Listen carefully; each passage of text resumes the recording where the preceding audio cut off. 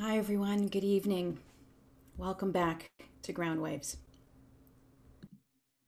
It's been a difficult week since we last gathered, and it feels good to be together. It feels good to be in community. It feels good to be devoting tonight's Ground Wave session to bridging some of the gaps that so painfully strain our society, our communities. Now, a common refrain in Jewish discussions about diversity is the belief that all human beings are created in the image of the divine, something that we've mentioned many times. Honoring the uniqueness, the value and dignity of every individual is a show of respect for the manifold manifestations of divinity that's embedded within the human family. And as I've mentioned in other settings, Rabbi Abraham Joshua Heschel expanded this core Jewish teaching when he said, people aren't created in the image of God. People are the image of God. In his subtle but powerful shift, Rabbi Heschel sharpened the way we're meant to behold one another, not as reflections of holiness, but as holiness itself. To understand that each interaction I have with another human being, be it someone in my community or someone of another faith or ethnic community, be it with a close friend or a complete stranger, be it with a woman of power or a homeless, destitute man, be it with someone with whom I share fundamental values or someone who espouses beliefs I find abhorrent. But to understand that in each and every one of those interactions with each and every one of those different people, that I am interacting with God, that I am interacting with the source of life, with the Holy One that unites us all. That is what is meant to remind me of the awesome responsibilities and opportunities for healing and for redemption that I hold in my hands hundreds of moments every single day, including this one right now, just like you. Kavod habriot, the concept of the dignity of each and every human being, is a core halachic or Jewish legal principle that over the course of millennia has led to numerous decisions, sometimes decisions that even overturned legal precedents if they impinged upon a person's dignity. This was the reasoning behind a widely celebrated rabbinic validation of sexual and gender diversity within the conservative movement. This is the thinking that paved the way for an ever-expanding embrace of diversity within the wider Jewish community. It's the concept that grounded and continues to ground Jewish efforts to fight for and even die for civil rights in the United States and beyond. It's what inspires the spirit of radical inclusion in our own Sha'ar family. But the Jewish commitment to honoring human diversity is rooted not only in what we know about the sanctity of each human life, it's also rooted in what we don't know. At the heart of the relationship between human beings and the divine is the concept of brit, of covenantal partnership. In our sacred myths, the core expression of that relationship was sanctified between God and the Jewish people when the Torah was given and received on Mount Sinai. You might think that two partners in a sacred covenant would know each other fully and understand each other with a fair degree of clarity. Not so in our tradition, and for good reason. In one of the most dramatic moments of the biblical narrative, Moshe asks to see God's face, Hareini nat kvodecha. And God replies that Moshe cannot see God's face, ki lo yirani ha'adam v'chai, because no human being can see God's face and live. Sitting in the cleft of a rock, God passes before Moshe, and all Moshe can see is God's back. The prophet with the most intimate and the most direct connection to God can only ever see God's back. Rambam, Maimonides, who was a 12th century rabbinic authority, still revealed for his wisdom, which was shaped not only by Jewish sacred literature and practice, but also by Greek philosophy, science, and medieval Islamic religious and intellectual culture. Rambam uses this dramatic biblical scene to teach the Jewish tenet of theological humility. He likens Moshe's knowledge of God, and consequently our own, to the knowledge that we have, say, of our spouse or intimate friend. We know them so well, we think we can pick them out of any crowd. Rambam paints this picture of walking into the room and seeing your loved one from the back, recognizing them from the color of their hair or the shape of their body or the clothing that they're wearing. So you sidle up to them and you slip your hand into theirs, only to realize that it's not them. He uses this illustration to teach that despite how certain we are of who or what God is and what it is, if God is, that God wants of us, all any of us really have are beliefs whose clarity is like the clarity of recognizing a loved one from behind. None of us have access to the face of God or to ultimate truth. The consequence of theological humility is our responsibility to live with awareness not only of what we know, but of what we don't know. Living with humble recognition not only of our own limitations, but also of the possibilities for wisdom and insight that exist within other people, other religions, other cultures. Our sacred texts which have been mined for thousands of years for their spiritual and moral wisdom, teach us that knowledge is created in part by what you know, but no less by your awareness of what you do not know.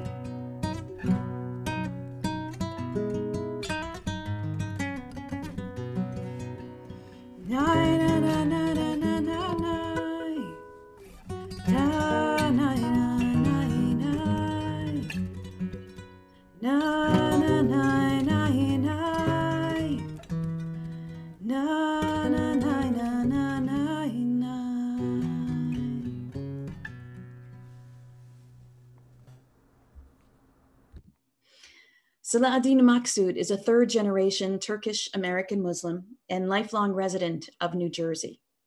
As a young activist, a student of the Islamic tradition, and a community leader, Salah-ad-Din works to defend, educate, and empower American Muslims in New Jersey.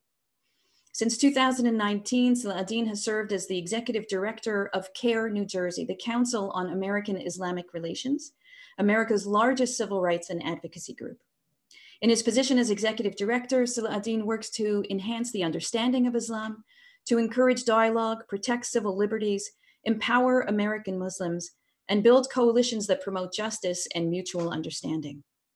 Prior to his time at CARE, Salah-ad-Din helped establish the Muslim Network, a grassroots New Jersey-based Muslim umbrella organization that provides various services designed to build bridges between the Muslim communities in New Jersey. In 2017, Salah-ad-Din received his bachelor's degree in religious studies from New York University. In 2019, he received his master's degree in Islamic studies from Columbia University, where his research focused on the intersection between Islamic political theory and Islamic mysticism or Sufism in the context of post-colonial studies. Salah-ad-Din has traveled to Muslim-majority countries like Egypt, Jordan, Turkey, and throughout the Balkans for both his academic and his traditional studies of Islam and Muslim societies. He and I first met a short while ago when we were both featured speakers on a diversity, equity, and inclusion panel sponsored by the Public Library in Fort Lee, New Jersey. I heard him share about his work and his faith, and immediately knew that I wanted to invite him onto Groundwaves as our guest, and I am thrilled that he accepted my invitation. And so here we are. Shalom Aleichem, Assalamu Alaikum, welcome Salah-ad-Din. We're so honored to have you. Wa alaikum salam, and I'm honored to be here. Thank you so much for the kind introduction.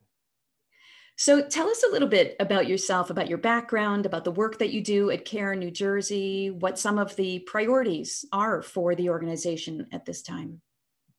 Absolutely. Well, first of all, alhamdulillah, all praise is due to God, and we seek his refuge and his help and his forgiveness. And I send my peace and blessings upon this beautiful gathering and upon all of those that are listening in tonight. Thank you so much for having me. It really is exciting and it really is an honor to be here. So a little bit about my background, as you mentioned, born and raised here in New Jersey, a little bit of studying for the Islamic tradition, both academically and traditionally. And then after my academic studies, I made my way onto the CARE New Jersey team, where we fight for civil liberties and civil rights for Muslims here in New Jersey. Some of the most pressing priorities that our CARE organization is dealing with at the moment, I guess you could say, at a national level, right now we are focused primarily on gearing up for the next 4 years with President Joe Biden. and trying to understand what role will American Muslims play in this presidency. And one of the things we're hoping to do is continue a conversation with his administration in hopes that he fulfills some of the promises that he has made to the community. At the top of that list is probably ending the Muslim ban, the long and very infamous Muslim ban that has separated many families, unfortunately. So that's really one of the things that our organization is working towards fulfilling at a national level. At a local level, of course, the fight continues in getting our community to be engaged civically, socially, interfaith work, just participating in the civic process, beyond voting, just being a part of the community through engagement and events like this. So yeah. Will those efforts be focused on leaders in the community, or also trying to engage the lay community in opportunities to be in conversation with or build partnerships with the lay communities of other faith and cultural organizations? Absolutely.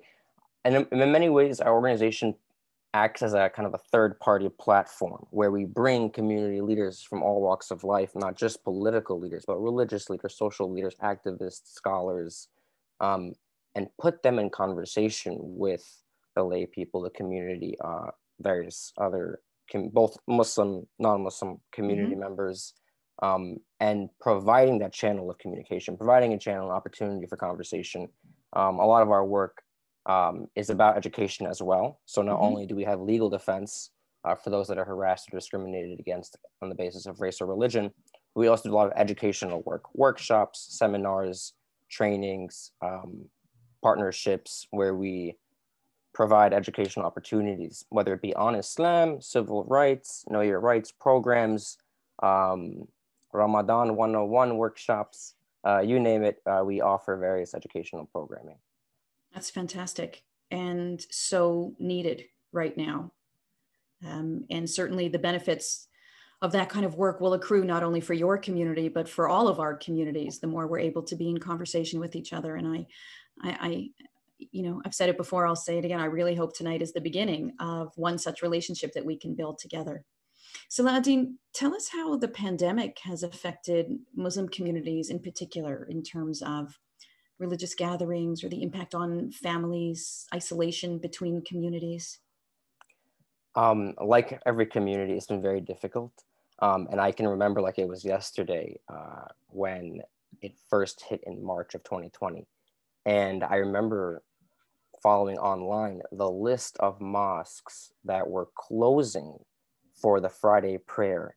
And to me, my jaw dropped because I have never seen such a thing before.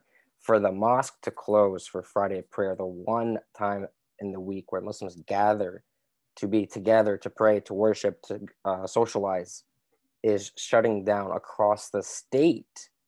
I thought this is unprecedented. So that's when it really hit the severity of the pandemic. And then immediately after, the month following in April was actually the holy month of Ramadan. And we were just thrown into this pandemic and thrown into Ramadan, and now we could not gather. And Ramadan, for anyone that knows anything about Ramadan, is all about gathering in community and sharing meals, breaking the fast together. So it was very difficult to separate everyone and tell them to stay at home in the holiest month of the Islamic calendar. And community is an essential attribute of the Islamic tradition. So much of the practices and the rituals and the opportunities to worship are based on community and based on gathering and socializing. But at the same time, we've learned to also value solitude. And while community is very important and gathering is very important, and Muslims definitely missed out, as everyone else did, missed out on the gatherings, we've come to also realize, and it's always been a long-standing part of the tradition, that solitude and isolation does play a pivotal role in the formation of the self, if you will, the formation of a devotee, or one that follows or observes and worships, right? There's actually an Arabic word, halwa, and I don't want to jump the gun because I know we're going to be speaking about Sufism later on.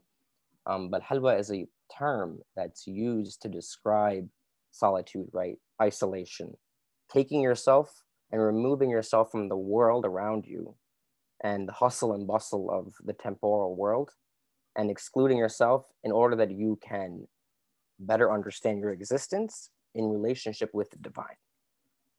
So that practice is an opportunity, we spent in 2020 to, stay at home, in isolation, in quarantine, to work on ourselves, to perfect our character, to become a better Muslim, to become a better person, right? So there's a balance. There's community as an aspect of the tradition, but so is isolation, so is quarantining and working on the individual. So yeah, 2020 has been, like, for everyone, insane in many ways, but also opportunities to flourish and grow, both in the faith and, of course, in other matters of life. That's such a beautiful way of framing this time as not just burden, but also not outright blessing, but an opportunity to seek blessing even from these hardships. And again, as we said before, for more and more people to use this time for introspection and Right. to understand their place in the world and their responsibilities in the world, that will go a long way towards the world that we need to be joining to rebuild when we can come back together.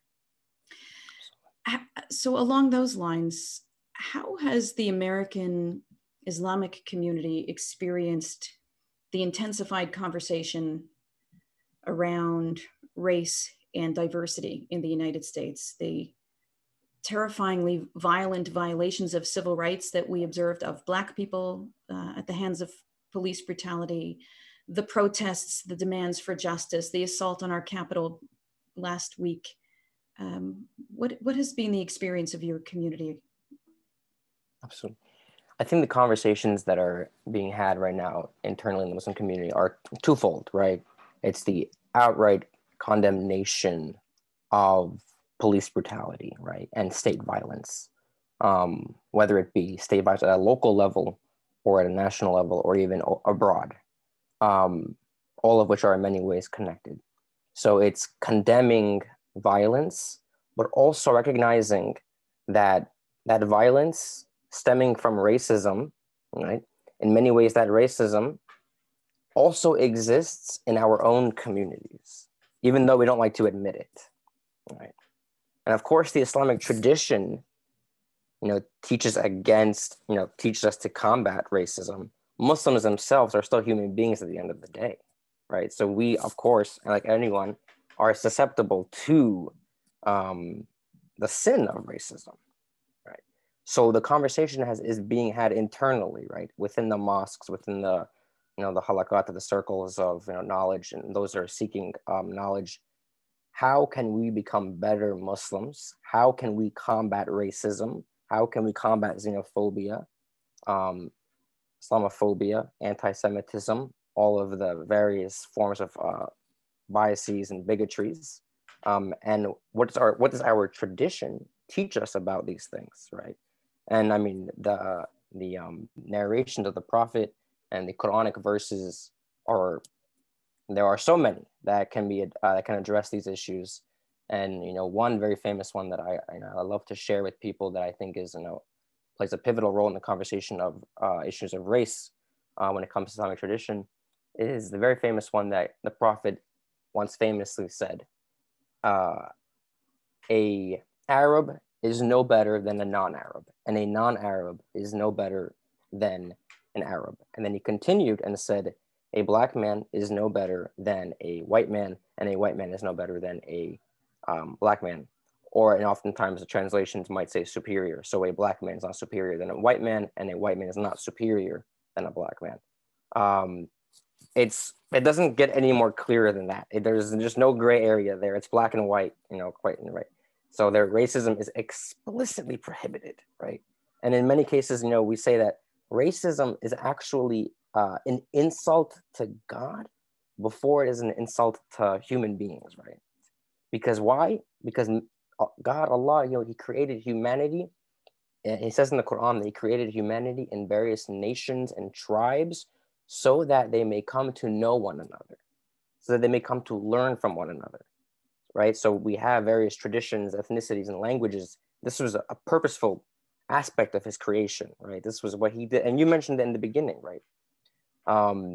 So this is His creation, and for His creation to have some sort of hatred towards that creation is an insult to the Creator, right? So racism, there is simply, obviously, of course, is no room for that in the Islamic tradition. And Muslims are working very hard in New Jersey, at least, to figure out ways to combat racism in our own communities, right? So diversifying the mosque boards, for example. A lot of the mosques in New Jersey, they have boards, trustees, etc.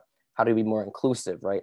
How do we get the communities to collaborate and work together? A lot of my work at CARE is to encourage mosques to build partnerships with BLM chapters, for example, the Black Lives Matter chapters in Patterson or elsewhere throughout the state, welcoming them as guest speakers, whether it be on Friday prayer or other times throughout the week, of course, virtually now. So really encouraging mosque leaders to participate in these conversations and take tangible steps to address the issues within our own community. Again, representation. As a matter of fact, 20% of the American Muslim community is African American. 20%. It's a larger number than most people realize. Many people think when they think Muslim, they think Arab. But as a matter of fact, the community is very diverse. I myself am Turkish, right?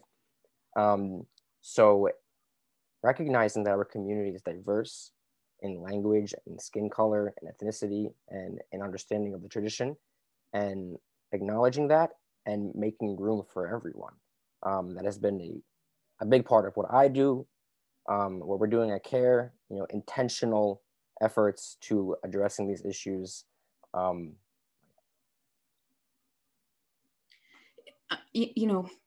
Many have noted the parallels, the similarities between Judaism and Islam, the many things that we share. And you've just highlighted another, Saladin. When we face painful times, such as the one that we're in right now, the instinct to look beyond ourselves and raise our voices in protest against injustices that occur, but to also take the time to look deep within ourselves and to make sure that we are part of the solutions to the world's problems and not part of the problems themselves. I'm very, very taken with that dynamic that you just described. And it's so important. And I've a lot of respect for that dual commitment that you speak about. Okay, so now I want to ask you a little bit about your studies, because I was so interested when we spoke. You mentioned that your studies focused on this intersection of Islamic law and mysticism. So what exactly intrigued you to explore that connection? And is there something about contemporary Muslim life that sort of motivated you to look for that relationship in particular? You also, when we spoke, mentioned a little bit about your grandfather in Turkey. So I'm hoping you'll share a little bit more about that now too. Yeah, absolutely. I can talk for hours on end about these questions and my own studies in particular. So thank you for giving me the opportunity to speak with you about them. Where I guess growing up, there was a tension, right, that I kind of observed and I also felt. And that tension really came to fruition and really became obvious to me when I began traveling overseas with my grandparents, and specifically in Turkey and in the Balkans. But before my travels, and this was when I was very young, I guess you could say middle school or high school, first I noticed back here in the States, generally speaking, the articulation of the Islamic tradition was very hyper legal, in that it obsessed, and the people, again, this is people, not the tradition itself. The people, generally speaking, obsessed over binaries like halal or halal or permissible versus haram or forbidden, right? So black and whites, everything is yes, you can do this, no, you can't do that. It's just there's no gray area, and there's no thought process behind it. It's just yes or no, good or bad, haram, halal, these things. And it was very dominant in many, in much of, Muslim life, at least from my experiences here in the States.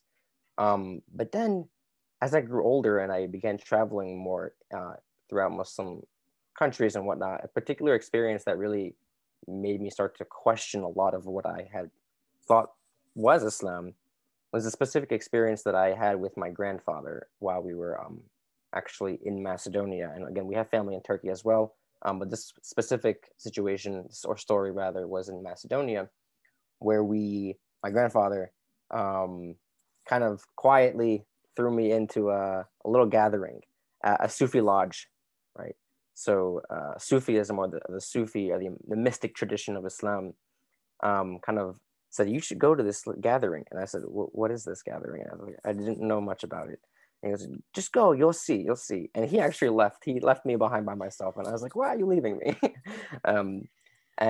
So nonetheless, long story short, I sat in this gathering. Again, it's a Sufi lodge. So it's like a mosque, but specifically geared towards accommodating those that are more sympathetic to the mystic tradition, right? So this gathering was after Friday prayer. The typical Friday prayer was concluded, and then immediately after began a meditation session, right? And the meditation session involved various practices and rituals like chanting and singing, and various kind of hymns, if you will, in both Arabic and in Turkish, along with recitation of the Quran and various other kind of attributes and characteristics, and quieter moments of solitude. And this was the first time I ever experienced something like this before. And I was like, this is to myself, I'm thinking, this is Islam? Because back home, I was never taught of any of this. I was taught 5 daily prayers, fasting during Ramadan, going to Hajj once in your life, and then that is it. That's Islam. But in actuality, there are other forms of practice of meditation, worship, other ways in which you can engage the tradition, right? And nonetheless, I left and I spoke to my grandfather and said, why did you leave me in this room? What was this experience? I thought it was very interesting. Long story short, I went home, I read about it, and I began to realize that the Islamic tradition is vast, right? And like many religions, it has an aspect of mysticism. And I began to read and study and going down all these rabbit holes and picking up new, I guess, traditional sources of knowledge and books, and realizing that Sufism, or in Arabic, tasawwuf, right, is a big part of the Islamic tradition. And it focused primarily on perfecting the self. So that's when I realized that, okay, there is a legal tradition, right, that is important and we shouldn't neglect, and it is there, right? And it talks about what's halal and haram, forbidden and permissible. There's also a really important aspect of Islam that's often forgotten about, and that is about the nurturing the self, right? And nurturing the soul, rather, I should say, and developing a personal connection with the divine. And that is kind of the essence of Sufism, right? And the objective oftentimes is becoming a better person. It's just as simple as that, really. It's perfecting your character, perfecting your being, aligning yourself with the will of God, right? So in many ways, it's the law and it's the spirit of the law, you can say. And it's important that they have a conversation between the two. And that's when I began to realize that, okay, Islam is much more robust and much more rich than what some people might present it to be. That was like maybe a long, drawn out answer to your question. I don't know if I hope I No, answered. it's fascinating. In the Jewish community, we have a similar trend. Some people refer to it as neo-Hasidism, Mhm. Essentially a renewed, modern, progressive approach to bridging the spiritual passion and contemplative practices of the religiously conservative Hasidic tradition with a sort of more inclusive, perhaps liberal commitment to issues of justice, equality, self-actualization within and beyond the Jewish community, a movement that also pushes against the binaries of what's in or out, permitted or forbidden. In Hebrew, we would say mutar or asur, in order to create this more fluid expression of religiosity, a movement that roots the healing of the world in the healing of the human heart, a movement that brings issues of mental health into the realm of spiritual health. And these trends are challenging and enhancing and reshaping communities across the Jewish landscape. How are these trends shaping the Muslim community today? Are they more sort of are they attracting more of the younger Muslim generations? As a third generation Muslim yourself here in the United States, has your tradition changed over the course of your own lifetime in terms of practice? Do you see Muslim spirituality continuing to change in the decades ahead? Amazing questions, and ones that would probably need a segment on their own. And yet, to answer briefly, yes. I think as I've grown older, what I've noticed more and more now is that a lot of what you described, by the way, is also realized in the Muslim community as well. So the similarities and the parallels are there, which is very fascinating to see. Yeah. So that is beautiful. And yes, it is, I would say, becoming much more, I want to say, normalized and accepted, and and you can see it even in the kind of the lexicon or the terminology in which Muslims are using. They are using more and more terms that are adopted from the Sufi tradition, right? So I would say that it is the younger generation. I guess you could say the millennial generation, but even the one prior. And forgive me, I don't know which generation that was, whether it was X or Z. I don't know the order, so my apologies. It's okay. But yes, it is becoming much more normalized, and it is now combating a lot of the binaries that existed prior, right? The obsessive hyper-legal approach. And in times like this, and again, going back to the conversation of the quarantine, in times like this, when we're forced to stay at home and be with ourselves, right? And wrestle with the reality around us, right? We have no other choice but to address it, right? It's a perfect opportunity to introspect, to look within, to reflect, to be critical, and have also a deep sense of awareness of the world around us, right? These conversations are not being had by legalists and Islamic, quote unquote, lawyers, or, those that are looking at, the key of the law, et cetera, et cetera. These conversations of richness and internal dialogue are being had by the quote unquote mystics, right? And I have always urging for a conversation between the two, right? Again, both are important, but let's not forget about the importance of perfecting the heart, for example, right? The primary science that is often referred to in this aspect is, in Arabic, it's called tazkiyatul nafs. Tazkiyatul nafs, or the purification of the heart or the self, to purify oneself, right? And that's a journey. You don't just, okay, I purified my heart and now I'm going to move on. It doesn't work that way, right? It's an ongoing conversation you have with yourself, with God, with mentors, and the mentee you might have together. The apprentice usually has a teacher that teaches him, right? So you look for a spiritual advisor, you look for a spiritual mentor that you might ask to diagnose your heart, right? Because we have doctors that can give us, various medications to fight COVID or vaccines and whatnot, and that's great for your temporal body. But how about your spiritual soul? It also needs to be diagnosed, and you need to find the ills of the heart, right? And root those out. And what medication can the spiritual mentor offer the devotee, the one that follows, the disciple, right? And a lot of these conversations are being had in Sufi circles. And times like this, solitude and quarantine, are prime opportunities to, again, reflect internally.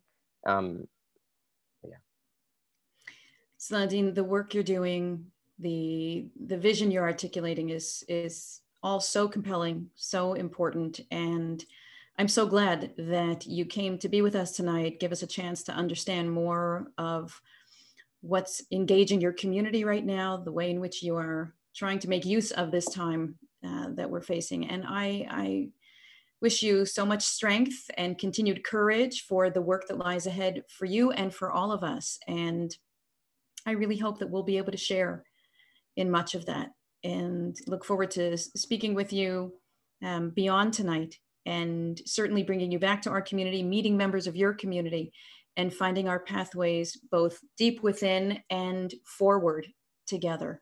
I wish you continued health and safety for you and your community, and I wish you peace. Shalom, salam. Thank you so much for being with us tonight.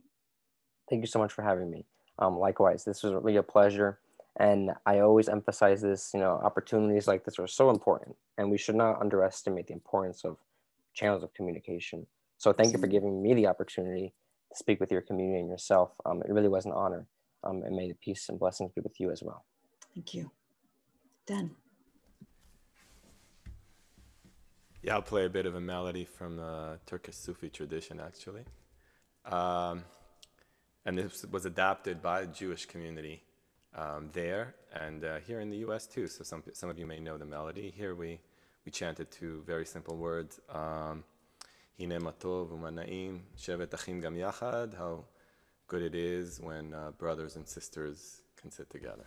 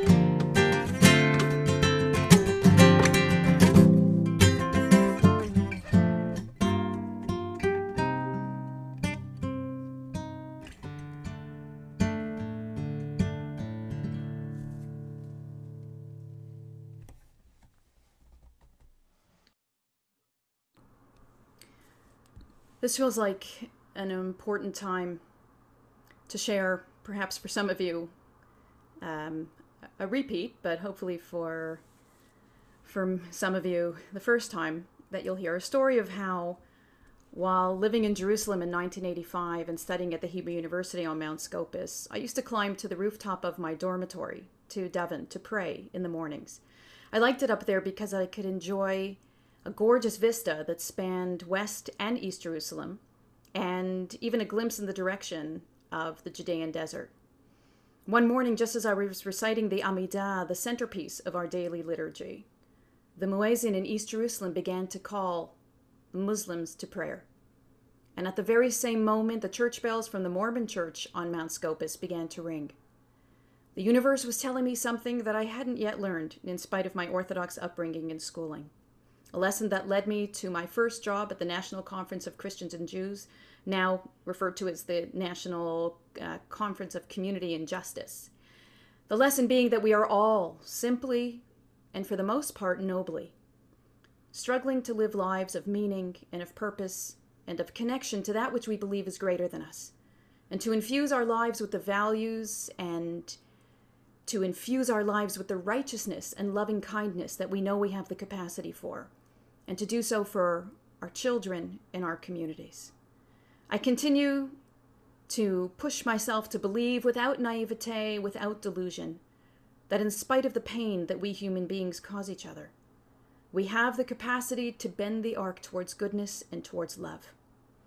And that when we hurt each other, we do so out of pain and insecurity, which does not make any action okay, but hopefully will open up some pathways towards better understanding and towards healing. When my oldest son, Jonathan, was 7 years old, he's now almost 27, and we were flying to a cousin's bat mitzvah in Toronto, after I said Tfilat HaDerech, the traveler's prayer, he turned to me and he asked, "Mom, is God Christian or is God Jewish?"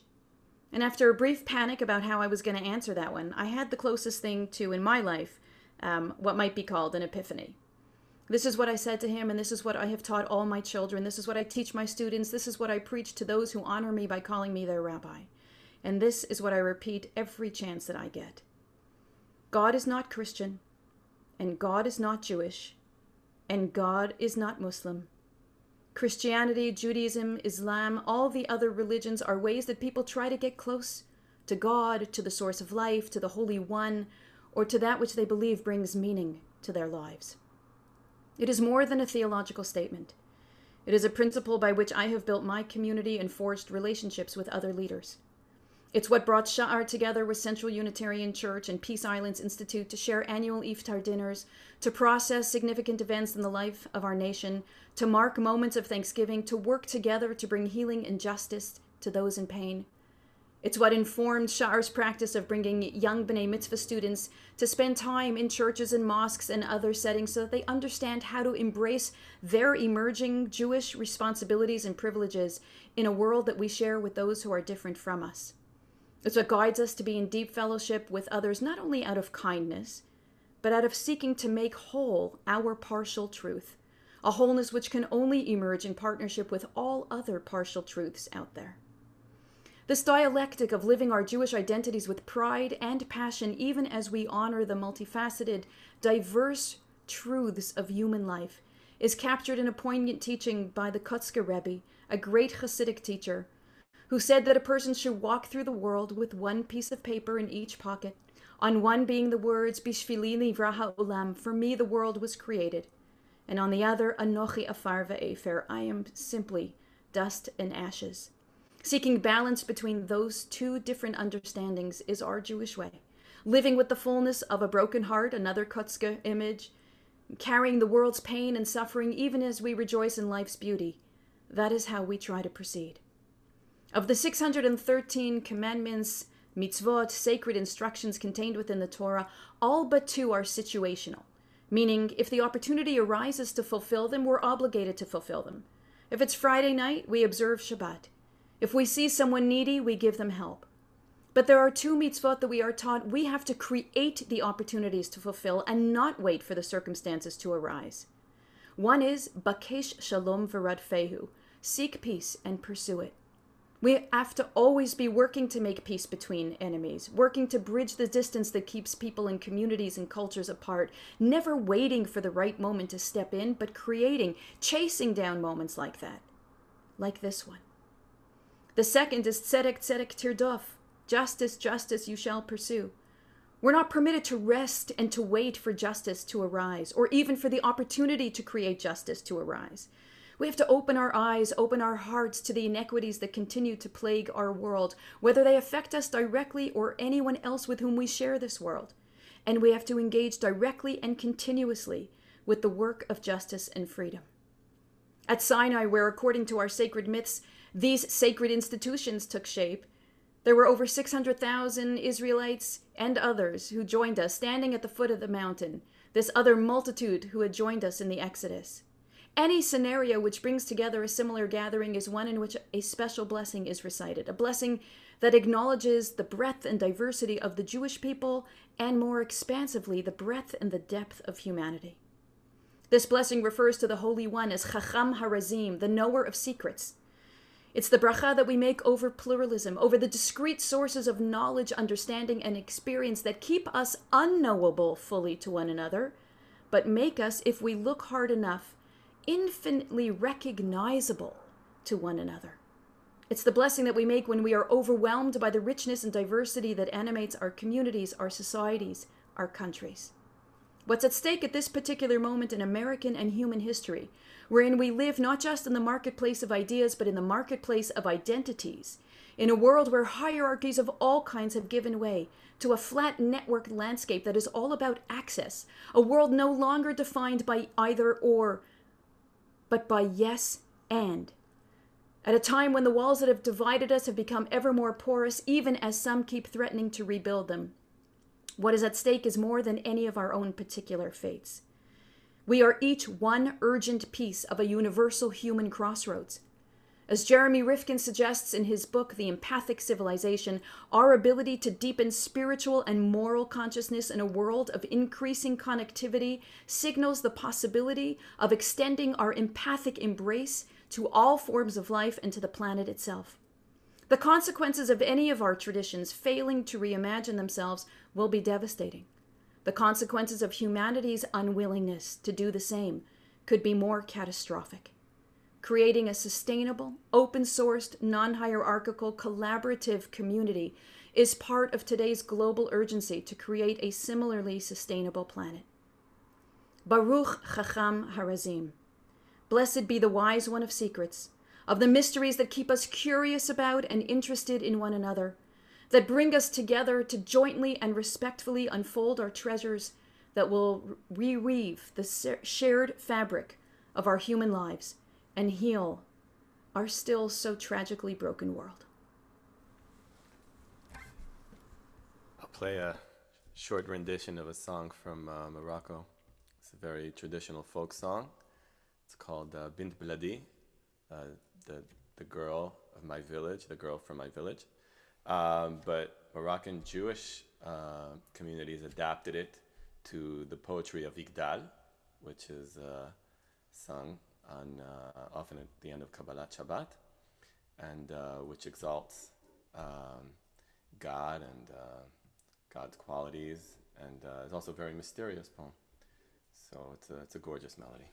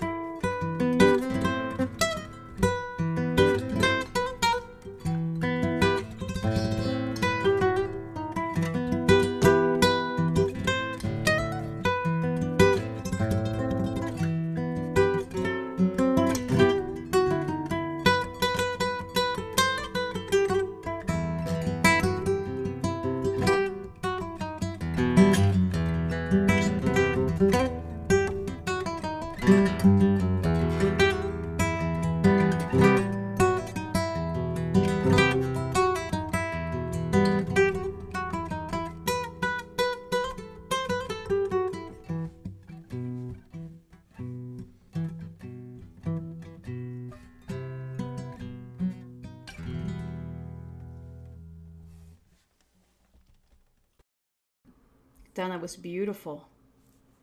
So beautiful. Friends, next week on Ground Waves, we're going to be welcoming Rabbi Sandra Lawson, who's the Associate Chaplain for Jewish Life at Elon University. In 2018, she became the first openly gay female Black rabbi in the world. This coming week, on Wednesday, 2 nights from now, on January 13th, our Justice Beit Midrash continues with the conversation on race and racism. This coming weekend, Martin Luther King weekend, Sha'ar continues our partnership with the JCC on the Upper West Side, and continues with a co-sponsorship of their program, Cinematters, the New York Social Justice Film Festival, which will illuminate themes and topics of social change through movies and conversation. Please see our email, the most recent one went out this morning, for links to the film schedule, for talks and other events relating to the festival, as well as a link for discounted tickets for participants from Sha'ar. I invite you to save the date, January 27th through the 31st, for the Great Big Jewish Climate Festival, with communities, individuals from all over the world who will be joining for 5 days of programs, learning, action, events, speakers, podcasts, all kinds of fantastic opportunities to build a growing Jewish presence in the movement to address climate change. I'll be honored to be participating in partnership with Rabbi Seth Goldstein on a podcast on a platform called Evolve, where we will be discussing green approaches to death and burial. I know it may sound a little macabre, but it's actually fascinating, and I invite you to tune in. I believe our session is going to be on Friday, January 29th at 1 p.m., but you'll see on our email as well links to the Climate Festival website where you can find out all of the related information. Sha'ar is also looking for participants in a pilot program of Dayenu, the Jewish Movement for Climate Activism, a program on spiritual adaptation. We're looking for 12 people to join us for 2 90-minute sessions on 2 upcoming Sunday afternoons, February 7th and March 7th, where Dayenu facilitators will help us process the personal and spiritual questions and concerns that many have with the looming threat of our planet's demise. It should be a very important, very powerful opportunity for intimate discussion and fellowship around these issues. February 21st, Sha'ar's Purim Bash. Debbie, are we allowed to release? Did the name go out of the party? No, but you can divulge it. It's fine. Go ahead, you say it. I'm going to fumble. The Sha'ar Shushan Royal Flush. Royal, thank you. That's your favorite part. It's going to be a fantastic, fantastic night with a lot of fun, a lot of laughs, a fantastic poker tournament, lots of other things for people to do who don't play poker like me. And just there might be some music. Some phenomenal music by our in-house Lisa Caston's band, right? Our in-house band. Some divas. Oh, of course. And the Purim Divas. That would be, yes. We'll let people come and experience that night. If you are new to Ground Waves, new to Sha'ar, we're so happy you're here with us tonight. Please put your email in the chat so that we can include you in our email distribution list. For those of you who might be looking to view previous sessions of Ground Waves, you will be able to do so by clicking on the Ground Waves page on our website. And I am also thrilled to announce, thanks to the help of Daniel Lerner, that Ground Waves is actually now available on Spotify as a podcast. So you can get Ground Waves any way that you want it. And we are just so proud to be sharing all of this wonderful content that we've generated together. As always, we invite you to stay on for a few minutes after our formal program ends in just a moment, have a chance to say hello, check in with each other. We always close our program with a final prayer, kavanah, intention, and I am so honored tonight to invite Salah ad-Din to lead us in our closing moment. Thank you, Rabbi. So, in line with the conversation we had tonight on the topic of Sufism, I thought it would make sense to read a very short poem from the very famous Maulana Jalaluddin Rumi. Rumi is very popular in the West, so allow me to read a very short poem from him, and then I'll read a very, very short Quranic verse. So that the poem is titled I Swear. Of course, I'm reading the English translation because I can't read Farsi. I swear, he writes, since seeing your face, the whole world is fraud and fantasy. The garden is bewildered as to what is a leaf or a blossom. The distracted birds can't distinguish the bird seed from the snare. A house of love with no limits. A presence more beautiful than Venus or the moon. A beauty whose image fills the mirror of the heart. When I think of this poem, I often think about the importance of like allowing yourself to be in awe of the world around you.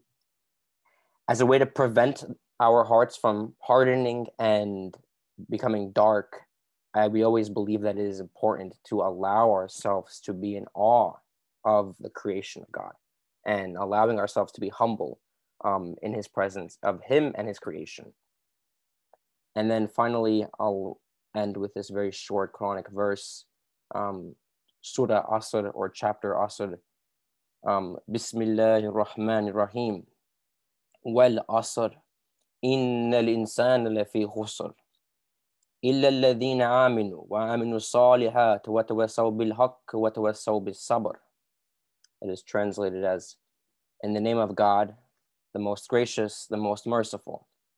By the passage of time, God swears, by the passage of time, surely humanity is in grave loss, except those who have faith, do righteous deeds, and urge one another to truth, and urge and advise each other to patience and perseverance.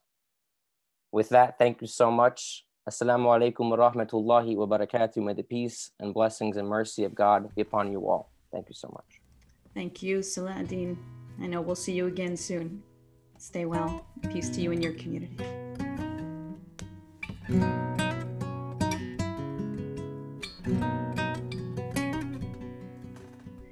I na na na na, I na na na na.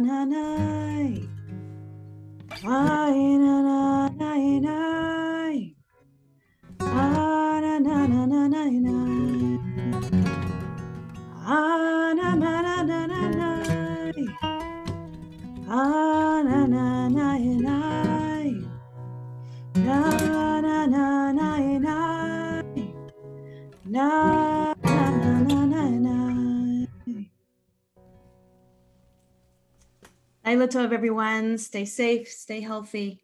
I miss you all so much. Thank you, Dan.